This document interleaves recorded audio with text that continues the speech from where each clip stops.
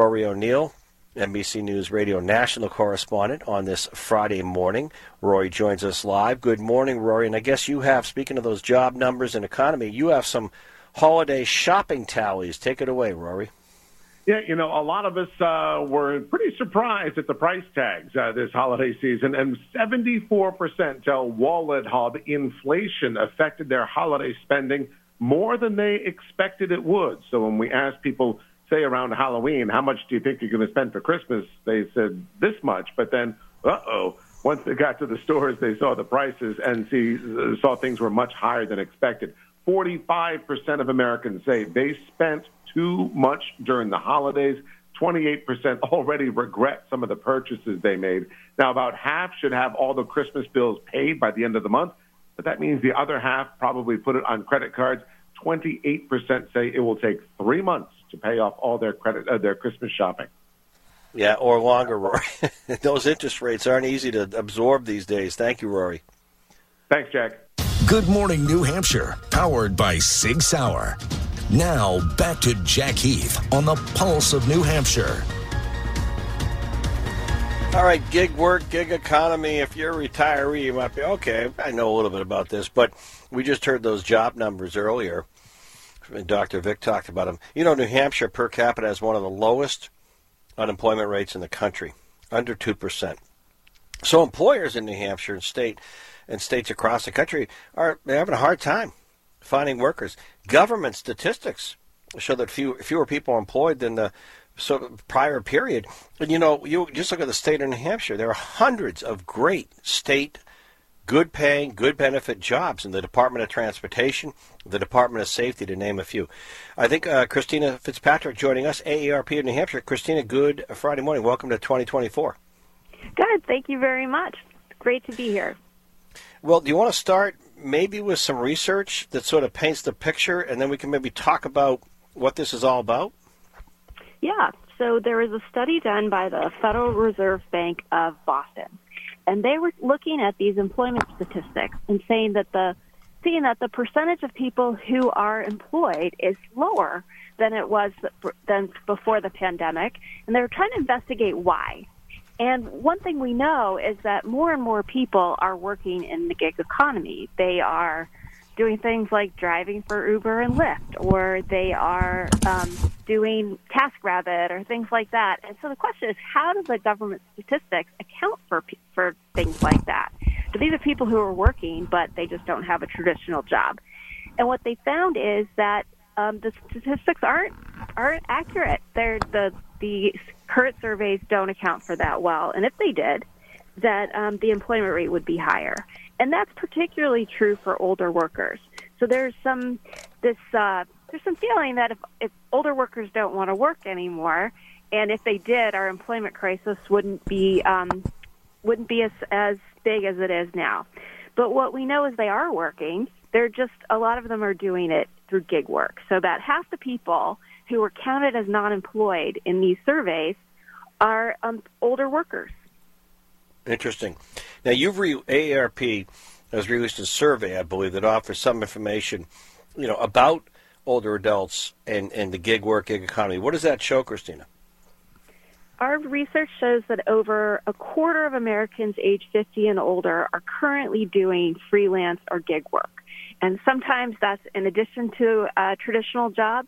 Sometimes that is that's all they're doing. A lot of them are retired and trying to make extra income, or they just want to be involved in some way.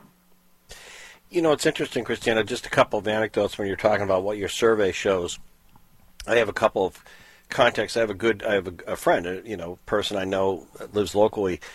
He's owned a few companies. He's, I guess, technically in that AARP age bracket, if you will. He's not retired, but he was kind of like slowing down, has some rental properties, had his own business, sold it, entrepreneurial. And he was frankly bored and, wanted, has a younger family, wanted to think about what to do. And I'm not going to name the employer he went to, but in New Hampshire, he went to, let's just say they have multiple locations on the home building side, and they had no idea what to expect. He's now basically a new manager there, and he's like a little kid. He loves it. He's getting up early in the morning. He's off to work. He talks about it. He loves the mission. He loves the team. He's busy again. So getting people back. And the other story I had, Christina, unrelated, is when I go to Florida to visit or do the show from down there from time to time. Publix is a well-known grocery store giant in the South. We have Hannaford here. I was talking about Market Basket earlier. When you go into Publix in Florida, and I'm being serious, they're an employee-owned group. And you can go there to get some groceries if you're visiting, and they actually have a person, like, used to be an executive in the banking world with, the name tag on, Publix, and they're recruiting. When they'll walk around the store while you're shopping and come up to you and talk to you, very nice, non-soliciting, hey, do you live here? And you'll say, no. Well, if you did, I'm just going to tell you, there's great part-time work and a career for you, even if you, ran 10 businesses here at Publix. And I'm just laughing at what a smart thing to do. So with just some anecdotes for you. But on that note, what can employers here, Christina, do if they want to convince some of these workers to come back to traditional jobs? Well, one of the things people turn to gig work for, freelance work for, is to have more flexibility with their schedule, both when they work and where they work. And so that's something that employers, that if they have jobs where this is a possibility, letting people telecommute some of the time, letting them set their own hours, those are really attractive things. And then there are other things they can do that will help people to, a lot of them, we know, have caregiving responsibilities. Like 20% of older workers currently have caregiving responsibilities. And so if you can provide some flexibility with the use of sick leave and things like that, those are the kinds of things that will inspire loyalty and really attract workers. That's the kind of stuff we need to hear. What about tools in terms of workers who prefer to work on their own? You have a bunch of great resources at AARP that you provide. Can you talk about that, Christina? Yeah, we have something called Work for Yourself at 50 Plus. And we have a toolkit that's kind of a getting started place that helps you walk through, like, is it a good idea for you to go off on your own? Like, what do you have in place? What do you need to have in place?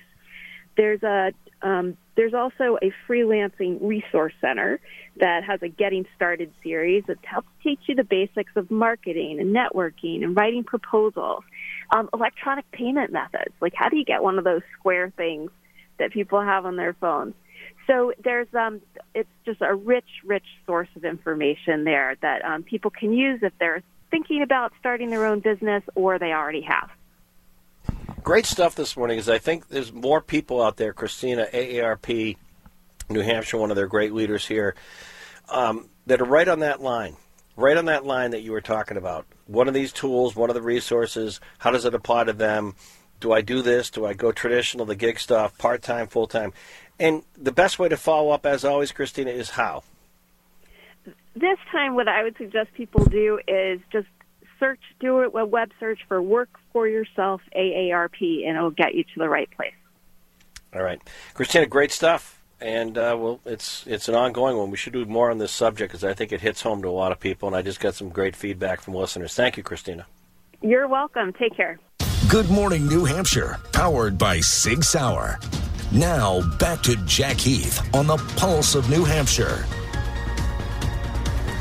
All right, gig work, gig economy. If you're a retiree, you might be, okay, I know a little bit about this, but we just heard those job numbers earlier.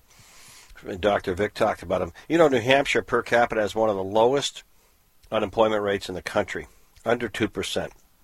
So employers in New Hampshire and states across the country are having a hard time finding workers. Government statistics show that fewer people are employed than the prior period. And, you just look at the state of New Hampshire. There are hundreds of great state, good-paying, good-benefit jobs in the Department of Transportation, the Department of Safety, to name a few. I think Christina FitzPatrick joining us, AARP in New Hampshire. Christina, good Friday morning. Welcome to 2024. Good. Thank you very much. Great to be here. Well, do you want to start maybe with some research that sort of paints the picture, and then we can maybe talk about what this is all about? Yeah, so there was a study done by the Federal Reserve Bank of Boston, and they were looking at these employment statistics and seeing that the percentage of people who are employed is lower than it was than before the pandemic, and they were trying to investigate why. And one thing we know is that more and more people are working in the gig economy. They are doing things like driving for Uber and Lyft, or they are doing TaskRabbit or things like that. And so the question is, how do the government statistics account for things like that? So these are people who are working, but they just don't have a traditional job. And what they found is that the statistics aren't accurate. The current surveys don't account for that well. And if they did, that the employment rate would be higher. And that's particularly true for older workers. So there's some feeling that if older workers don't want to work anymore, and if they did, our employment crisis wouldn't be as big as it is now. But what we know is they are working. They're just, a lot of them are doing it through gig work. So that half the people who were counted as non-employed in these surveys are older workers. Interesting. Now, AARP has released a survey, I believe, that offers some information, about older adults and the gig economy. What does that show, Christina? Our research shows that over a quarter of Americans age 50 and older are currently doing freelance or gig work. And sometimes that's in addition to a traditional job. Sometimes that is that's all they're doing. A lot of them are retired and trying to make extra income, or they just want to be involved in some way. It's interesting, Christina, just a couple of anecdotes when you're talking about what your survey shows.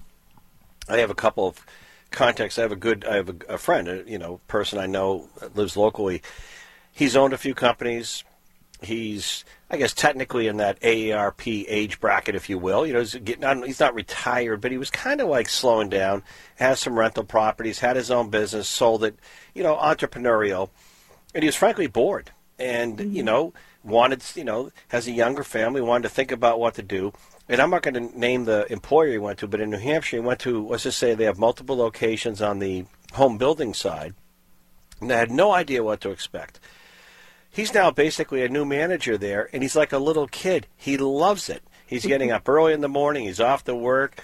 He talks about it. He loves the mission. He loves the team. He's busy again. So getting people back. And the other story I had, Christina, unrelated, is when I go to Florida to visit or do the show from down there from time to time, Publix is a well-known, grocery store giant in the South. We have Hannaford here. I was talking about Market Basket earlier.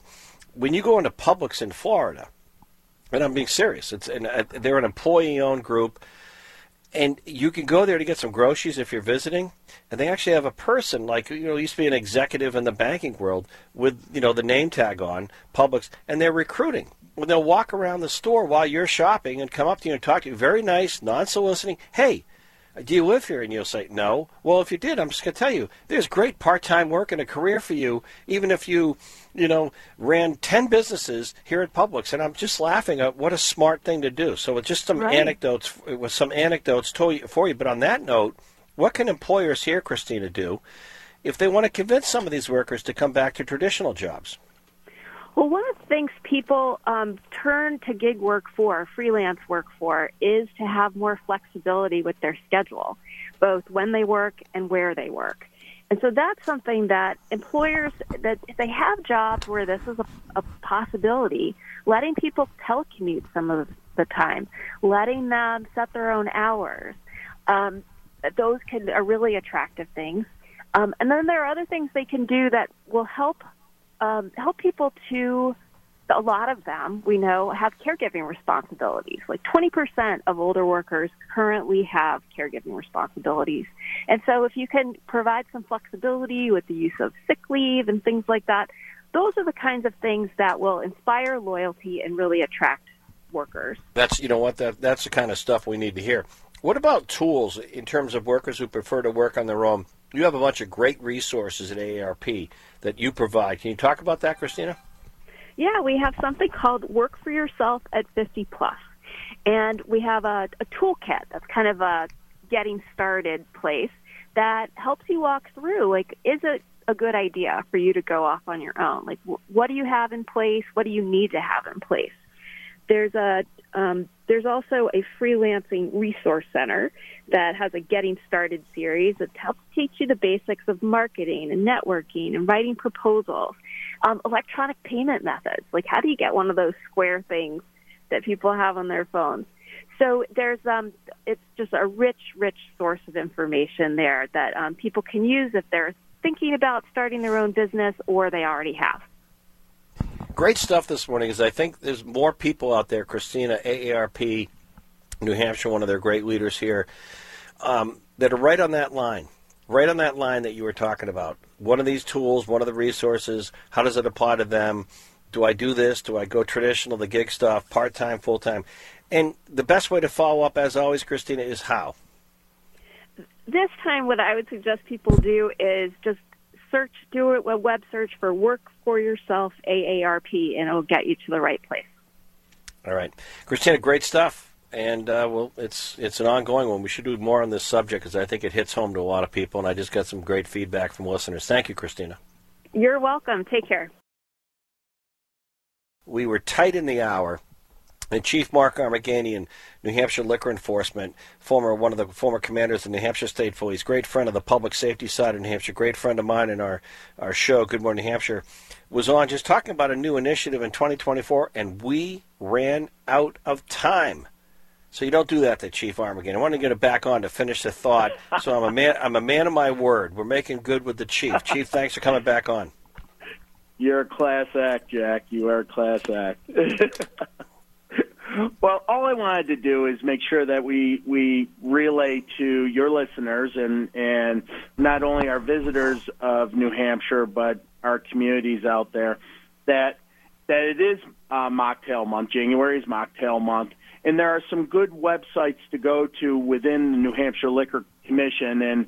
And one of them that I wanted to make sure everybody had was our informational portion of it, which is www.liquorandwineoutlets, which is our normal website, .com/responsibility. And what you'll find on that is, and it's something that's out of the box and outside of the four corners of the office for us over here in Division of Enforcement, but it has an extensive online recipe guideline of mocktails. Which I thought was a very cool idea. Yeah, I think it is. Yeah. And you can find out more information about us as a whole, as New Hampshire Liquor Commission. You can see some great statements by our chairman, Joe Malika, and Deputy Commissioner Nicole Jordan, and of course our website is attached to that one, the www.newhampshireliquorenforcement.com. Where you could get information about us and our training and our education platform. But as I said earlier, we're really proud of our licensees and New Hampshire as a whole, the 603 as a whole, because at the end of the day, we really try to do it right by the second. And in starting with responsible service and drinking responsibly, and you know what, coming up with alternatives to consuming alcohol, and this is a great way to start. So I just wanted to take a second to relay that information to your listeners, and hopefully we can get some good feedback, because on the website there are areas to give some feedback on what you think about some of these recipes and our ideas about Mocktail Month, and you'll see a list of those licensees that are actually at their establishments are offering mocktails, and like I said, there's over 70 of those, and Brown-Forman has been a great partner with the Liquor Commission in promoting this. So I definitely want to mention them and the effort that they put in, because at the end of the day, live free and host responsibly, right? So that's what we're striving for every day of the week, and hopefully we're doing it right, and people are acknowledging that they like the way we're doing business. So that's all I wanted to do, is relay that to you, Jack, and your listeners, and I thank you for the extra opportunity. I get hard stops, and there's no reason to apologize on that. And like I said, you're a class act, so thank you very much. All right, and thank you, Mark, Chief Armagani, New Hampshire Liquor Enforcement. Great stuff, Mocktail Month. Good idea on the recipes, good feedback.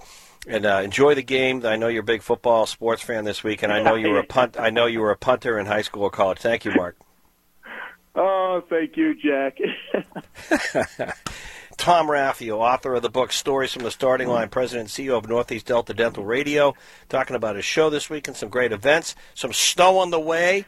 He's probably going to be out running through it. Take it away, Tom. So here we go. So let's just start with the snow on Sunday. So we did have a race set at Hopkinton, but given the snow, and by the way, that race, I know you're a dog lover, is for Granite State Dog Recovery. Last year we lost for 6 days a young black German Shepherd.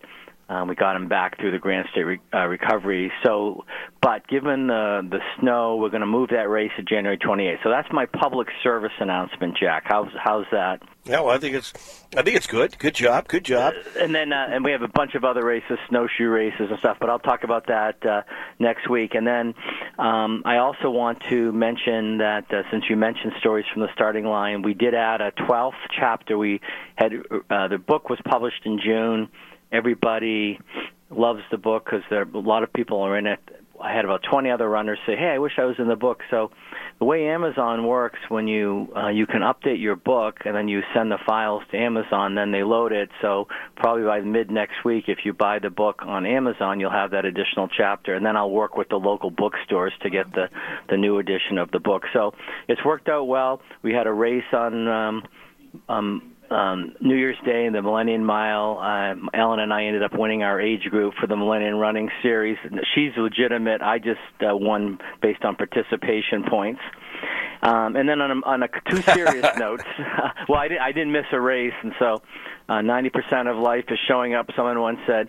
But you mentioned customer service, so I've experienced that customer service is expensive, but to give you an idea, in the month of December, it took, if you called our toll-free number, 800-832-5700, you got, in 5 seconds, you got a human being, and the average for the entire year was 30 seconds. So while I'm still leading and hope to for many years, Northeast Delta Dental, you'll always be able to get the human touch. Now, we have the best technology because some people, like you say, want to 10 o'clock at night check on something.